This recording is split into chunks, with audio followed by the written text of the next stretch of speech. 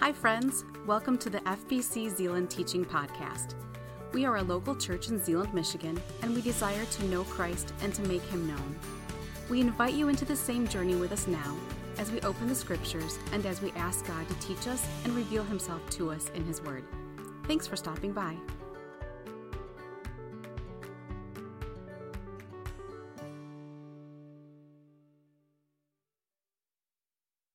Well, good morning, everybody. Excuse me. Just to add my one quick word, as Pastor Tom was talking there, I was reminded of one of the things that a tour group leader that I was once on, or a trip leader once said to me. He said, as we were going about a bunch of different things, he said, "You guys are not tourists, you're investments." And what he meant was this: anytime God gives us the opportunity to engage in mission, to engage purposefully, which is, by the way, every day, but when we do that, we're not just tourists looking to see what's there for us. We're looking to see, God, what would you have us be about? What would you have us do? And that's a great reminder for them as they go, but it's also a great reminder for us as we engage our world and our communities this summer as we travel. And many of you I know, with the 4th of July weekend coming next week, are possibly headed somewhere. Welcome to West Michigan, where we like the beaches and we like time with family, and that is an awesome thing. And some of you even have family coming in, and that's an awesome thing too. So remember, we're investments that God uses to further His kingdom. I would like to invite you to turn in your Bibles to the book of Jonah, okay? The book of Jonah. Jonah is where we're going to land today. And while you're doing that, if you need to know where Jonah is, frankly, I get lost every time I head towards Jonah, and I have to sing the Bible like in order song that I learned when I was like in 7th grade or whatever to get there. If you need help with that, just go to your contents and find Jonah. I just marked it because that's smart for me today. But as you turn in your Bibles to the book of Jonah, I want to share a couple things with you that were going on here this last week within the place, in the facilities here at First. This last week, we had, in addition to our normal weekly stuff, which included like a Red Cross blood drive and things like that, we had an art camp. And the art camp was for 2-year-olds through first grade participants. And we had 38 kiddos around here engaging in the creative arts this week and celebrating and discovering God's gift of joy. And so we were creating, we were crafting, we were singing, we were painting, we were serving one another, we were doing the lessons and building relationships, photos kind of like this. Love seeing all the work that these kids are doing. Photos like this, where they're engaged in amazing things and works of art. Ones like this, wow, I missed this. Apparently they were doing stuff on the fencing there. Very cool. And then, just more kids engaging in the amazing gifts that God has given them. And who doesn't love a photo like that, right? That is just so cool. So we had an amazing week as we, along with 24 adult and student helpers. And that is just amazing. Okay, so we had 38 kids here. We had 24 adult and student helpers, which does not count church staff, who helped engage these kids with the truth of Jesus and the beauty and the art and the snacks and all these things that went on this week. And I just want to say thank you to all those people who were involved. We had young and old alike serving, helping herd kids into the places they needed to go and keeping them engaged. And I am just so thankful for such an amazing week. Later in the month of July, July 20 and 22, we're going to be having an art camp for the 2nd grade through middle school. And so if you want more information on that, if you have a kid or a grandkid or a neighbor kid, and you want to know more about that or sign them up, you can do that on our website. It's super easy to find in the events page. So thank you so much. Could we just give those leaders and kids a hand? Yes. Awesome. Thank you for doing that. We are in a series on God's names for the month of June, July, and August, this summer, we're going to be looking at different names of God. Today we're looking at Jehovah or Yahweh Shema, which means the Lord is there. And there's an amazing book that has been a great resource to me, and we've actually, one of our teachers has used it on Wednesday nights with our pre-K age, and it's called God's Names by Sally Michael. So if you have young kids and that would be helpful, or if you engage with young kids or grandkids, this goes through several names of God in the biblical stories that talk about what these names mean, because they're not just names. Names are part of who God is and a part of how we understand how God relates and interacts with us. This is an amazing book. I just commend it to you. A lot of the names, in fact, I think all the names that we're going to be walking through this summer come from this book, and we're all taking different takes on them, finding where they are in the text. And so what story is in the book may not be the story that we engage with, like today, but it's a fantastic resource for you if you would like to learn more and engage more, not just learn, but engage more with who God is and what does that mean for us. So we're looking at Yahweh Shema today, or Jehovah Shema. We looked at the difference between Yahweh and Jehovah last week, and it simply means this: the Lord is there. Now, there's two ways that we could look at this. This name.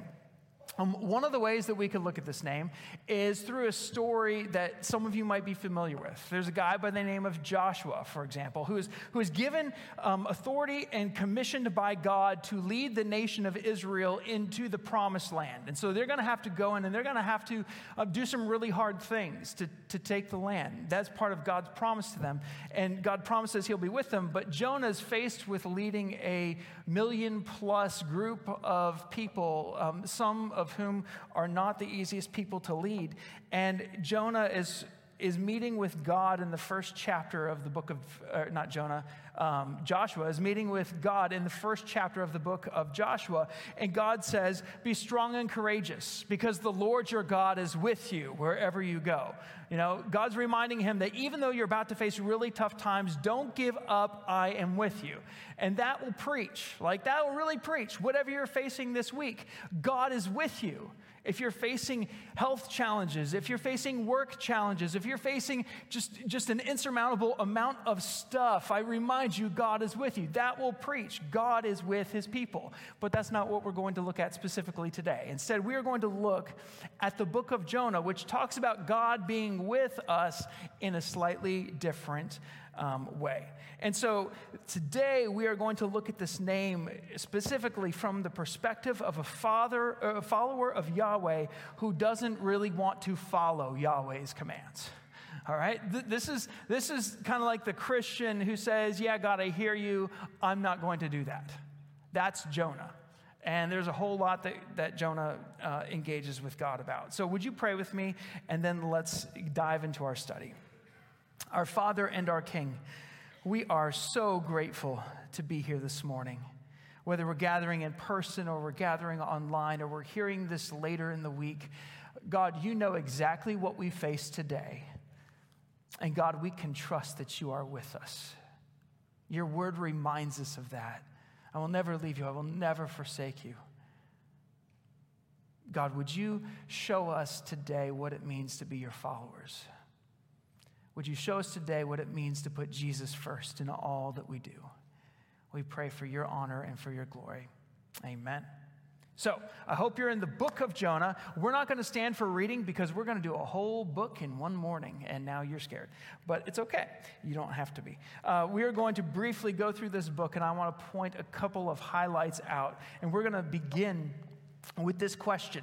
How far would you go to get away from God? How far would you go to get away from God? And you're like, why is a pastor asking me that question?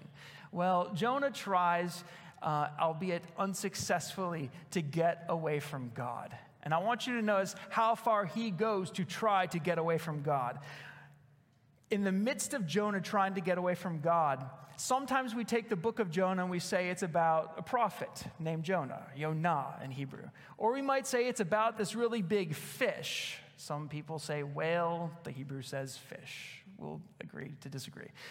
It's not primarily a book about Jonah. It's not primarily a book about a fish. It's primarily a book about God and his relentless pursuit of people. And these people include two different groups. They include Jonah, disobedient prophet, and the Ninevites. Very, very wicked people. This is God's picture of how he loves people. God will pursue Nineveh and God will pursue Jonah. So let's look and see how far Jonah goes to get away from God. Look with me, please, at the first 4 verses of the book of Jonah. It says in the Word of God here, and often we stand for the reading of Scripture. We're going to remain seated today because we're going to be in and out of different places, but remain seated, but recognize this is the Word of God. In verse 1 of the book of Jonah, it says, "The word of the Lord came to Jonah, son of Amittai. Get up, go to the great city of Nineveh, and preach against it. Preach against it, because their wickedness has confronted me." However, Jonah got up to flee to Tarshish from the Lord's presence. He went down to Joppa, and he found a ship going to Tarshish. He paid the fare, and he went down into it to go with them to Tarshish, away from the Lord's presence. And so even in these first 3 verses, we've noticed something. The word of the Lord comes to Jonah, and he says, "Jonah, I want you to go to the people of Nineveh." Why? Because they're wicked, and I want you to tell them, "You're wicked. You're following things that are not God. Repent, repent. Receive the mercy that comes only from me." However, verse 3 notes that Jonah got up. Okay, so God said in verse 2, "Get up," and Jonah got up, but he didn't go exactly the way God wanted him to. He got up to flee to Tarshish from the Lord's presence. Okay, what Jonah's trying to do is he's trying to get away from God. In layman's simple terms, he's trying to get away from God. And so he says, the text says he went down to Joppa, and he found a ship, and he paid the fare, and he went down into it. And you see this phrase several times in this first chapter, where Jonah is going to go down, and he's going to go down, and he's going to go down, because he's trying to get away from God. He's trying to get away from God. Now, a couple things you need to know about Jonah. Jonah was the son of Amittai, says that in verse 1. He's a prophet of the Lord. Now, the role of a prophet is to speak for God. A role of a prophet, God is to be the person whom God comes to and says, "Hey, prophet, I want you to go say this," and then they go say this. So here we have Jonah, a prophet who's not doing his job. All right? He's derelict in his duty, if you will. And Jonah, though, is a very important person. He serves in the court of Jeroboam II. All right? Jeroboam II is the longest and the greatest reigning king of the northern kingdom. And Jonah's also what you might call a nationalist. He's been told by God, and we find this in another portion of Scripture, that God comes to him and he says, "Jonah, I'm going to restore Israel's border." And so Jonah's looking forward to a time when his people have the promises in full that God has given them. And so he's thinking, Israel's good, and why would I go to Nineveh? Now, Nineveh is really important too, because at the time at which Jonah is living, a nation named Assyria, of which Nineveh was one of the cities, was attempting to get to Egypt. And you're like, what does Israel have to do with this? To get to Egypt, you have to go through Israel. They're at this important portion of land where you can't get down to all the goods of Egypt and all the amazing bounty and grain and stuff that is grown in Egypt without going through Israel. And so Assyria would come through Israel, and they would plunder Israel on their way to Egypt to try and secure what they wanted. Nineveh at this time, and in the couple 150 years or so after the time of Jonah, you could describe it this way: they were utterly wicked, and they were very powerful. Now, the height of the city of Nineveh is not as strong as it will be maybe 100, 150 years after the time of Jonah. But it was one of the most brutal, powerful, and idolatrous empires in the ancient world. So the writing of Jonah is likely taking place in 800 to 750 BCE. If you care about dates, that's kind of where we're landed here. So Israel has not been yet, the northern tribes have not been taken into exile yet, and Nineveh is going to fall as a city. It's going to be taken out in 612. So this is a high point in the life of Nineveh. But check out how God describes Nineveh in the Scripture. In the prophet Nahum, It says this: "The Lord has issued an order concerning you. There will be no offspring to carry on your name." He's talking about Nineveh here. He's proclaiming against Nineveh. God says, "I will eliminate the carved idol and the cast image from the house of your gods. I will prepare your grave, for you are contemptible." All right? That's how God feels about Nineveh. And I need you to see who Nineveh is, because it factors into this story. A couple of chapters later, God says this about Nineveh. He says, "Woe to the city of blood." That's Nineveh. "Totally deceitful, full of plunder, never without prey. The crack of the whip and the rumble of the wheel, galloping horse and jolting chariot, charging horsemen, flashing sword, shining spear, heaps of slain, mounds of corpses, dead bodies without end, they stumble over their dead." That's Nineveh. That's what they do to the people in their way. Because of the continual prostitution, God says, of the prostitute, the attractive mistress of sorcery, who betrays nations by her prostitution and clans by her witchcraft, God says, "So I am against you." So if you have an idea now about how God looks at Nineveh, God looks at Nineveh as a very, very wicked, very, very wicked place. This is not a place where you would go for a fun family weekend. This is a nation that you would stay away from, because they plunder and pillage and harm everything in their path. And they've got the power to do it. So enter Jonah. He's a prophet of the Lord. He lives in Israel. And this nation comes through, and they're warring against his people. It would be like an incredibly powerful nation coming through the heart of the United States and just taking it out for everything it's worth. And it's visible, and you see it, and you feel it. And it's these people that God says, "Jonah, I want you to go, and I want you to share my word with them." All right? It'd be like, think of like post-2001 with 9/11. It would be like saying, "All right, prophet, I want you now to go over to the Middle East, and I want you to preach to all the terrorist groups and all the people who have been engaged with bringing down the towers." Oh, and by the way, it'd be like God going to a person who was there when that happened. So they're scarred, and they're hurt, and they're broken by what they have seen around them. And Jonah's basically saying, "God, you want me to go there to them?" Can you imagine going to your worst enemy?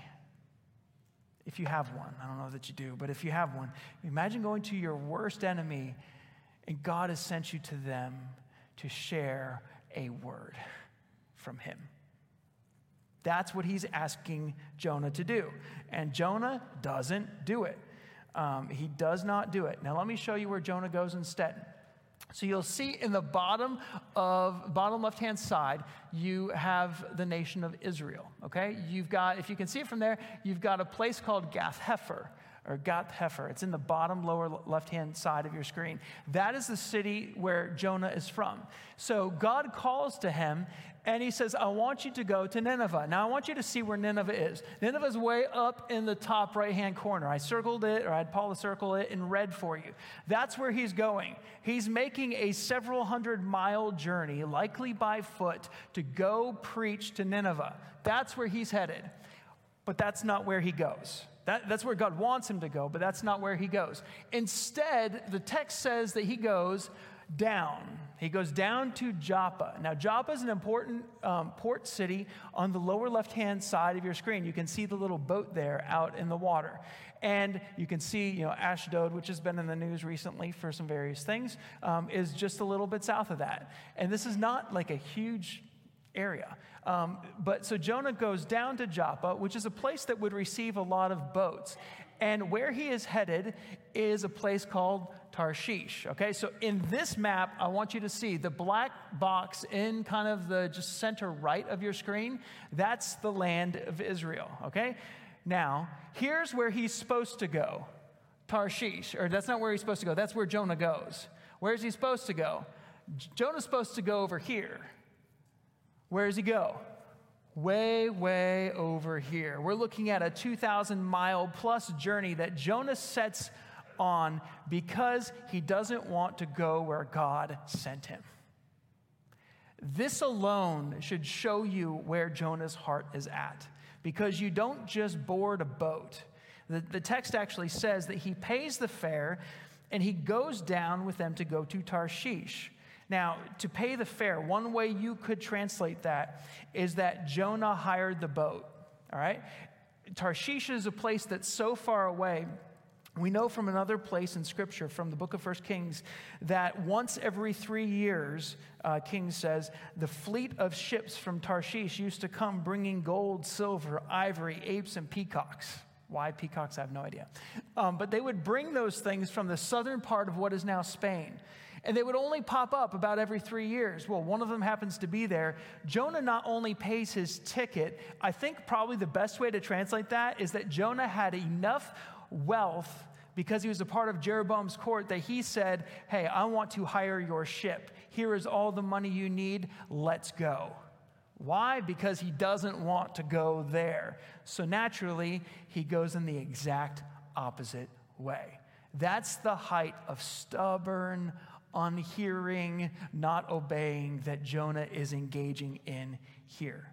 He charters a boat to take him the furthest place to go from where God called him.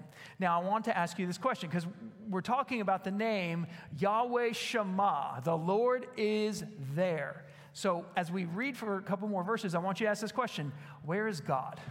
Where is God? Okay? Just ask yourself that question silently. Where is God? The end of verse 3, he goes, from the Lord's presence. Verse 4, then the Lord hurled a violent wind on the sea, and such a violent storm arose on the sea that the ship threatened to break apart. The sailors were afraid, and each cried out to his God, lowercase g. They threw the ship's cargo into the sea to lighten the load. Meanwhile, Jonah had gone down to the lowest part of the vessel and had stretched out and fallen into a deep sleep. I don't know if you've ever been boating.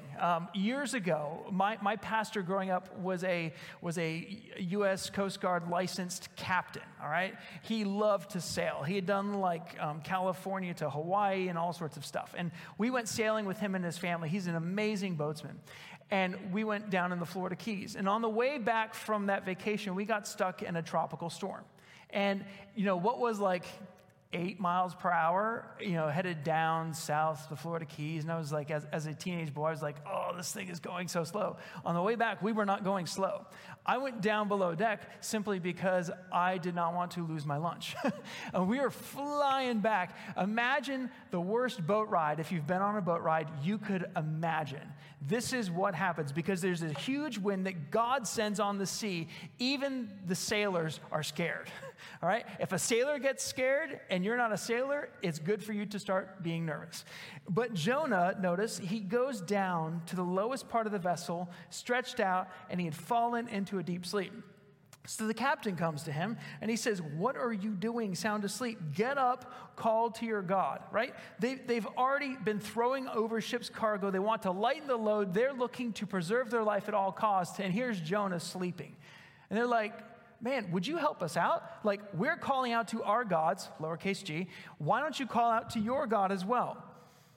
Get up, call to your God. Maybe this God will consider us and we won't perish.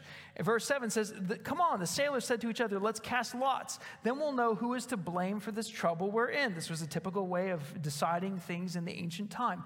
So they cast lots, and the lots singled out Jonah. And they said to him, hey, who's to blame for this trouble we're in? What is your business? Where are you from? What is your country? What people are you from? All right? So everything's going badly. And they say, Jonah, we've determined it's your fault. What's going on? Give us the scoop. Verse 9 here. He answered them, I'm a Hebrew. I worship Yahweh, the God of the heavens, who made the sea and the dry land. Now, okay, so Jonah says a couple things very important. I worship Yahweh. Well, that could be a little bit debatable right now because he's going in a place where God didn't tell him to go. He's trying to get away from God, but he's tying himself to God. All right? He's going away, and then he says, the God of the heavens who made the sea and the dry land. Now, if you're on a boat in the middle of the Mediterranean Sea and you're trying to just like stay alive, to know someone who knows the God of the sea, that's kind of an important thing. right? If he says, he's the God, but he's not the God of the sea, they'd be like, well, he can't help us out because different gods govern different things. But for Jonah, he recognizes God's God of the sea. I'm just going a different way. So in the midst of this, they say, they're even more afraid, it says in verse 10, and they says, what is this you've done? Because the men knew he was fleeing from the Lord's presence, because he told them. So he said to them, what shall we do to calm the sea that is against us? For the sea was getting worse and worse. All right, Jonah's at the end of his rope, and he says, pick me up, throw me into the sea, so that it may quiet down for you, for I know that I am to blame for this violent storm that is against you. Jonah knows this is his fault. He knows this is God's presence with him with a great, powerful storm. And yet, Jonah's like, throw me in, I don't care.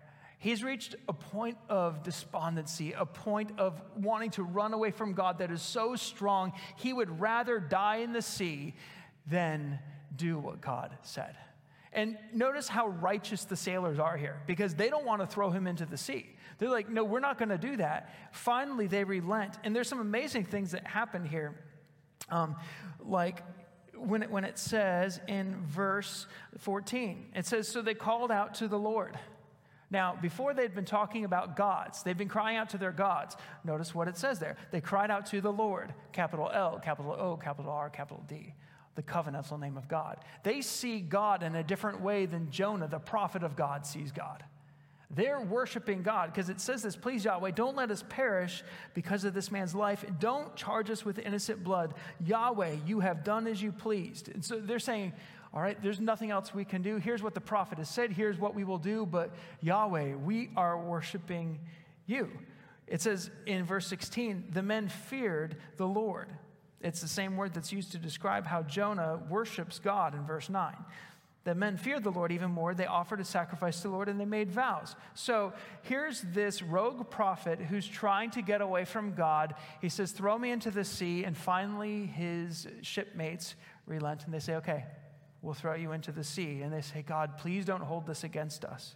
But in the midst of that, they show greater faith and greater love for life than even Jonah does. So verse 17 says that the Lord appointed a huge fish to swallow Jonah, and Jonah was in the fish 3 days and 3 nights. All right, this is where we tend to camp out a lot in this book, but that's part of the story. Here, by the way, is an aerial view of the Joppa Harbor. Lots of things coming in. I forgot to show it to you. This is a boat, perhaps similar to around the size that may be going on in that area. All right, here we go. Oh, we will save that one for later. So we have Jonah trying to go down and getting away from the Lord's presence, and that's all that happens. Jonah's life is at stake, and in verse 1 of chapter 2, we find out that Jonah prays to the Lord his God from inside the fish. And he has a great prayer. I called to the Lord in my distress. He answered me. I cried out for help in the belly of Sheol, also in the belly of a whale. You heard my voice. You threw me into the depths, into the heart of the sea. He recognizes what God is doing here. Look at verse 7 really quickly. Verse 7 says, as my life was fading away, all right, as my life was fading away, 3 days, 3 nights in the belly of a fish, as my life was fading away, I remembered Yahweh. My prayer came to you, to your holy temple. Verse 8, those who cling to worthless idols forsake faithful love. But as for me, I will sacrifice, which is an act of worship to you, with a voice of thanksgiving. I will fulfill what I have vowed. Salvation is from the Lord. So in the midst of this experience that God sets him upon, it does what God intends it to do. It awakens Jonah, albeit through a very different set of circumstances. It awakens Jonah to his disobedience. His dire state is caused by his disobedience, and he remembers Yahweh. And so in verse 10, we find that the Lord commands the fish now. So he commands the storm, he commands the wind. Now he commands the fish to vomit Jonah up on dry land. Now, this seems to be sometimes a punishment. Like, God, why would you punish Jonah, right? Why would you punish Jonah? Don't you know these people have been incredibly wicked towards him and his people? Don't you know these people are far from you? Don't you know they don't honor you? But the heart of God is much bigger than we often give credit for. God not only cares about Jonah and his obedience, he also cares about the Ninevites and their obedience. He cares about their spiritual walk with him. The Lord disciplines Jonah. And it reminds me, Pastor Tom and I were talking this week, and the verse that came to mind as we were talking was Hebrews chapter 12, where it says that the Lord disciplines those whom he loves. He disciplines those who are his children. When God sets about to discipline one of his kids, he has the long-term benefit of his children in mind. And that's in part what's going on here. He has the long-term benefit not only for Nineveh, but also for Jonah. So Jonah finally relents. He goes to Nineveh. In chapter 3, we see the word of the Lord again comes to Jonah a second time. Get up, go to the great city of Nineveh, and preach the message that I tell you. So Jonah gets up. He goes to Nineveh according to the Lord's command. Now, the amazing thing about this sermon is it's probably the shortest sermon. It's 5 words in Hebrew. It's a little bit more in English, but it's 5 words in Hebrew. And this is what he preaches to the city. Now, I want to show you, here's kind of a reconstruction of what the ancient city of Nineveh would have looked like at this time. While I was doing some research and some study this week, I also came across a video. And the video was put together by a gentleman who grew up in Nineveh, lives in Europe right now, and he graciously allowed me to play this for you. So I want to play this. There's no sound. I'm going to talk, but what you're going to see is a picture. In just a minute, what you're going to see is a picture of what Nineveh would have looked like maybe about 150 years after the time of Jonah. So it's a little bit more prestigious in this rendering, but this is an artist rendering of what the city of Nineveh would have looked like. Ephraim, if you have that, why don't you go ahead and hit play, and I'll keep talking, and you guys can watch this. This is a couple minutes long, and you can kind of see the city that Jonah would have been going to. Jonah is headed to Nineveh to preach a 5-word sermon. The 5-word sermon is this: another 40 days and Nineveh will be demolished. So imagine Jonah is going to this city.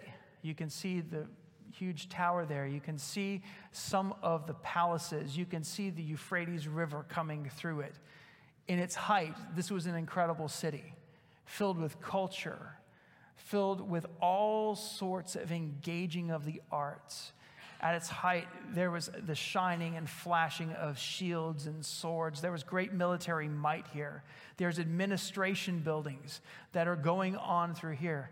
Jonah's going through this city 100 years or so before this rendering would have been recorded. He's going through the city and he's saying, repent.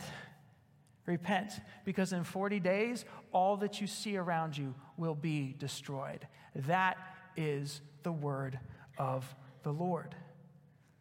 Now, Jonah's obeying the command of God. He's preaching the message God has told him to give. And as he goes through this amazing city, this result is phenomenal. It's something that only God could do, especially with a very stubborn prophet. We find out in chapter 3, verses 5 through 9, that the men of Nineveh, they believed in God, even the king of Nineveh. And the king of Nineveh calls for a repentance of sackcloth, wearing sackcloth and fasting. And he says this in verse 9, perhaps God will relent and not destroy us. He says it this way: who knows? God may turn and relent. He may turn from his burning anger so that we will not perish. This is a king who knows the wickedness of his city. He knows the wickedness that he himself has engaged in. Amidst all this glory, amidst all this status and honor, he knows that deep down they are a people far from Yahweh. And yet Yahweh has come to them. Yahweh has come to them. Yahweh has been with his prophet Jonah to say, relent, return, repent of your sin, and come trust me. And you can black that out, Ephraim. Thank you. God saw their actions, it says in verse 10, and that they had turned from their evil ways. And it says that God relented from the disaster. They relented from the moral depravity, the wicked way, and the morally depraved, oppressive force that they had engaged with for so long. Now, what does this tell us about God? Right? This isn't just a story about a stubborn prophet, although it is. what does this tell us about God? Well, it tells us many things, but one of the important things is that no one is beyond his grace. Not the Ninevites, and certainly not Jonah. He didn't have to rescue Jonah, but he does. He didn't have to still use Jonah after Jonah literally went as far as he possibly could away from God, but he does. He doesn't have to go to a wicked people who already know their wickedness, but he does. Why? Because God loves them. God has a deep heart for his people, and he wants to be with them. In fact, he's always near them, but he wants them to turn and to relent and to repent from their wicked way and to follow and be in a relationship with him. And Jonah gets mad at God because of this. In fact, Jonah knows that this is coming. He says in verse 1 of chapter 4, "But Jonah was greatly displeased and he became furious. He prayed to the Lord, 'Please, Lord,'" covenantal name of God right there, "Yahweh, please, Yahweh, isn't this what I said when I was still in my own country? That's why I fled toward Tarshish in the first place. I knew that you are a merciful." All right, merciful is an important word. It means that there's favor given to the undeserving. Jonah says, "I know that you give grace to people who don't deserve it. I know that you are a compassionate God." The word for compassion here can have the picture of a mother's love towards her nursing child. You know, this tenderness and compassion and care, a picture that you would do almost anything for this little one. He says, "I know that you are merciful. I know that you're compassionate. I know that you're slow to becoming angry."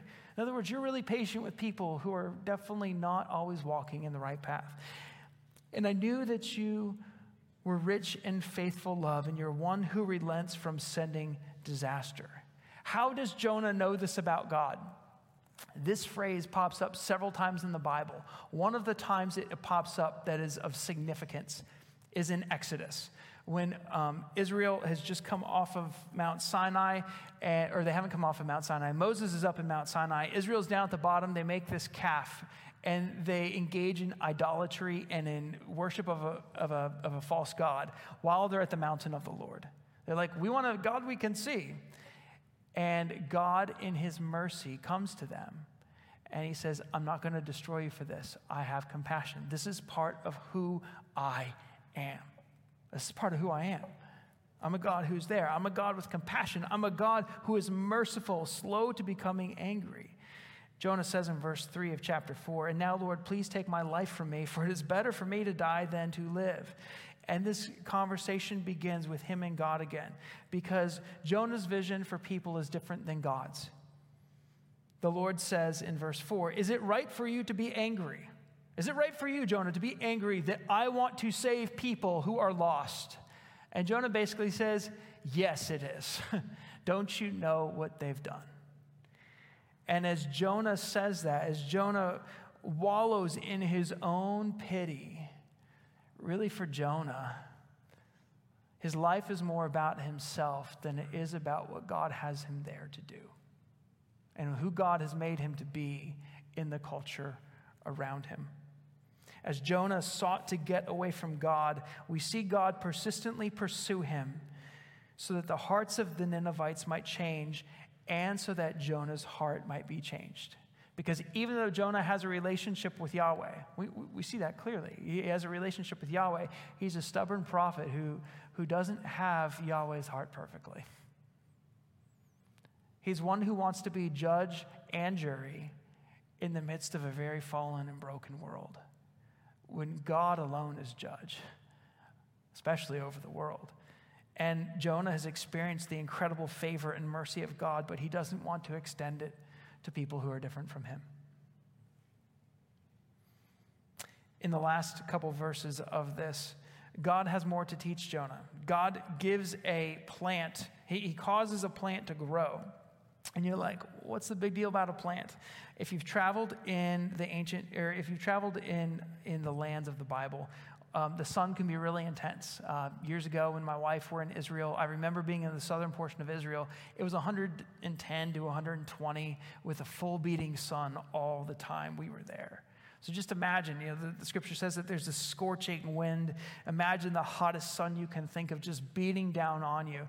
By the end of the trip, when we were there, if there would be like a small petal of a leaf, we would try to huddle underneath the small petal because we just wanted some shade.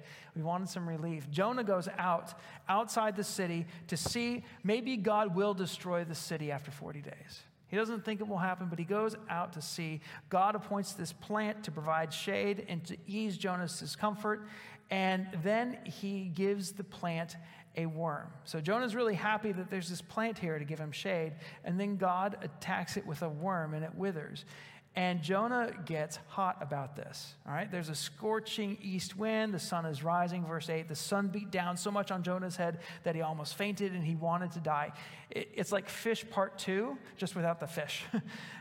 He says, in fact, it's better for me to die than to live.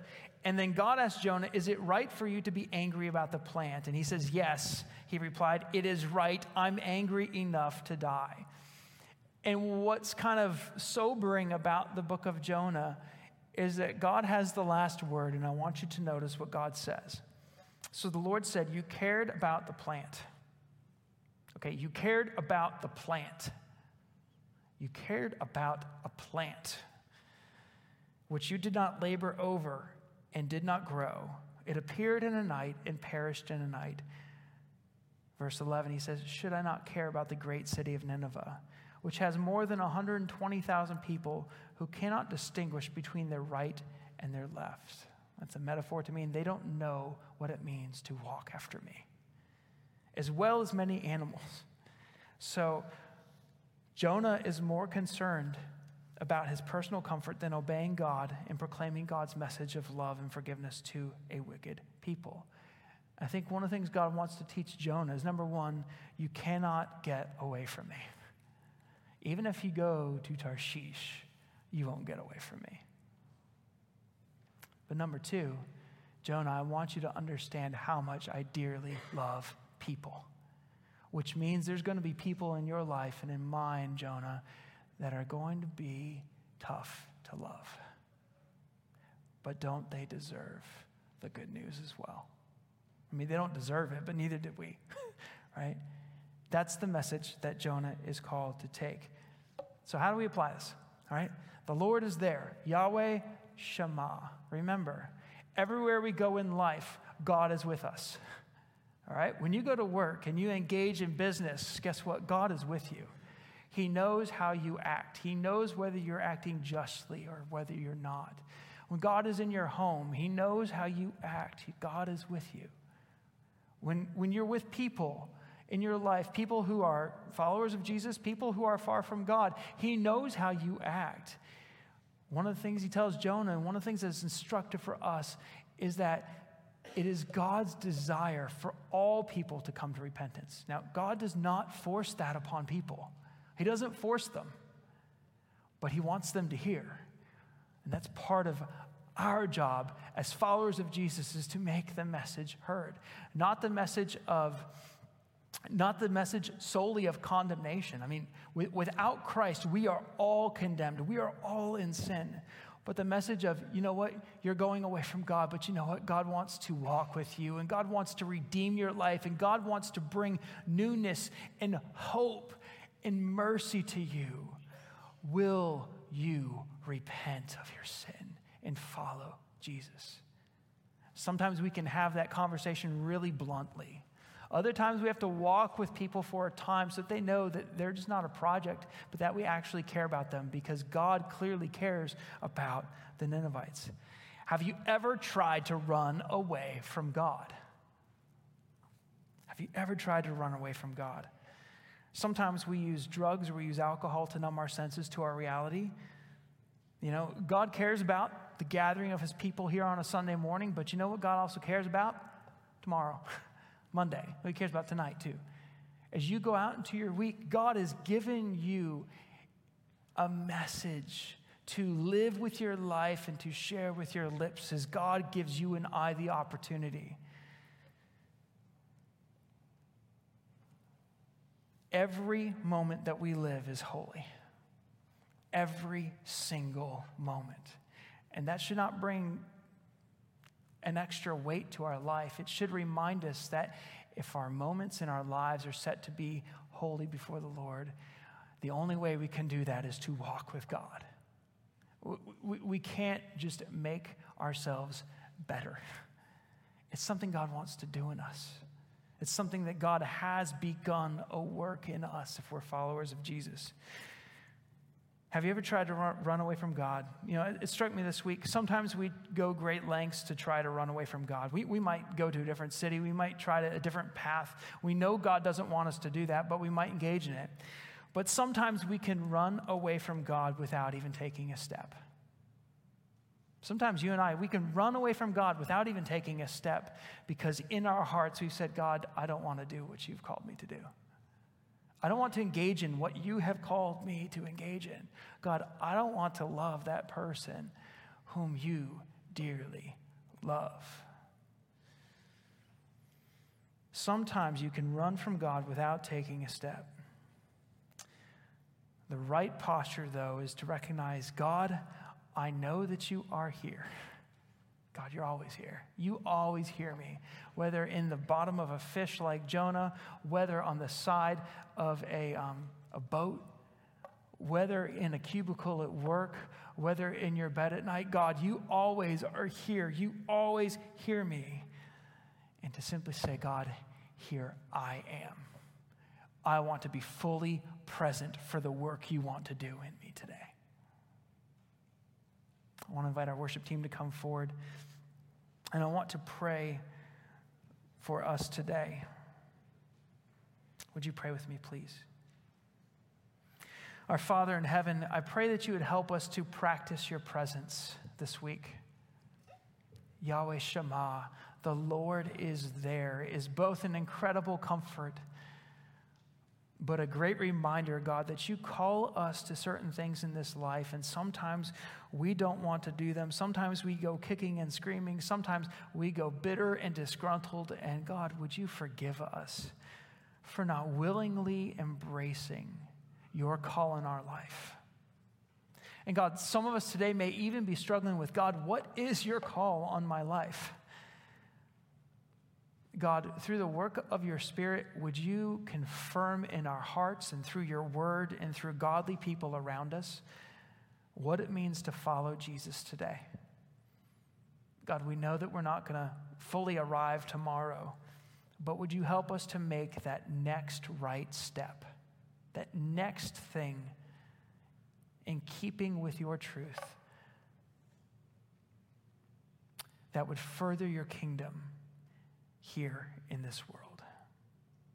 We pray in Jesus' name. Amen.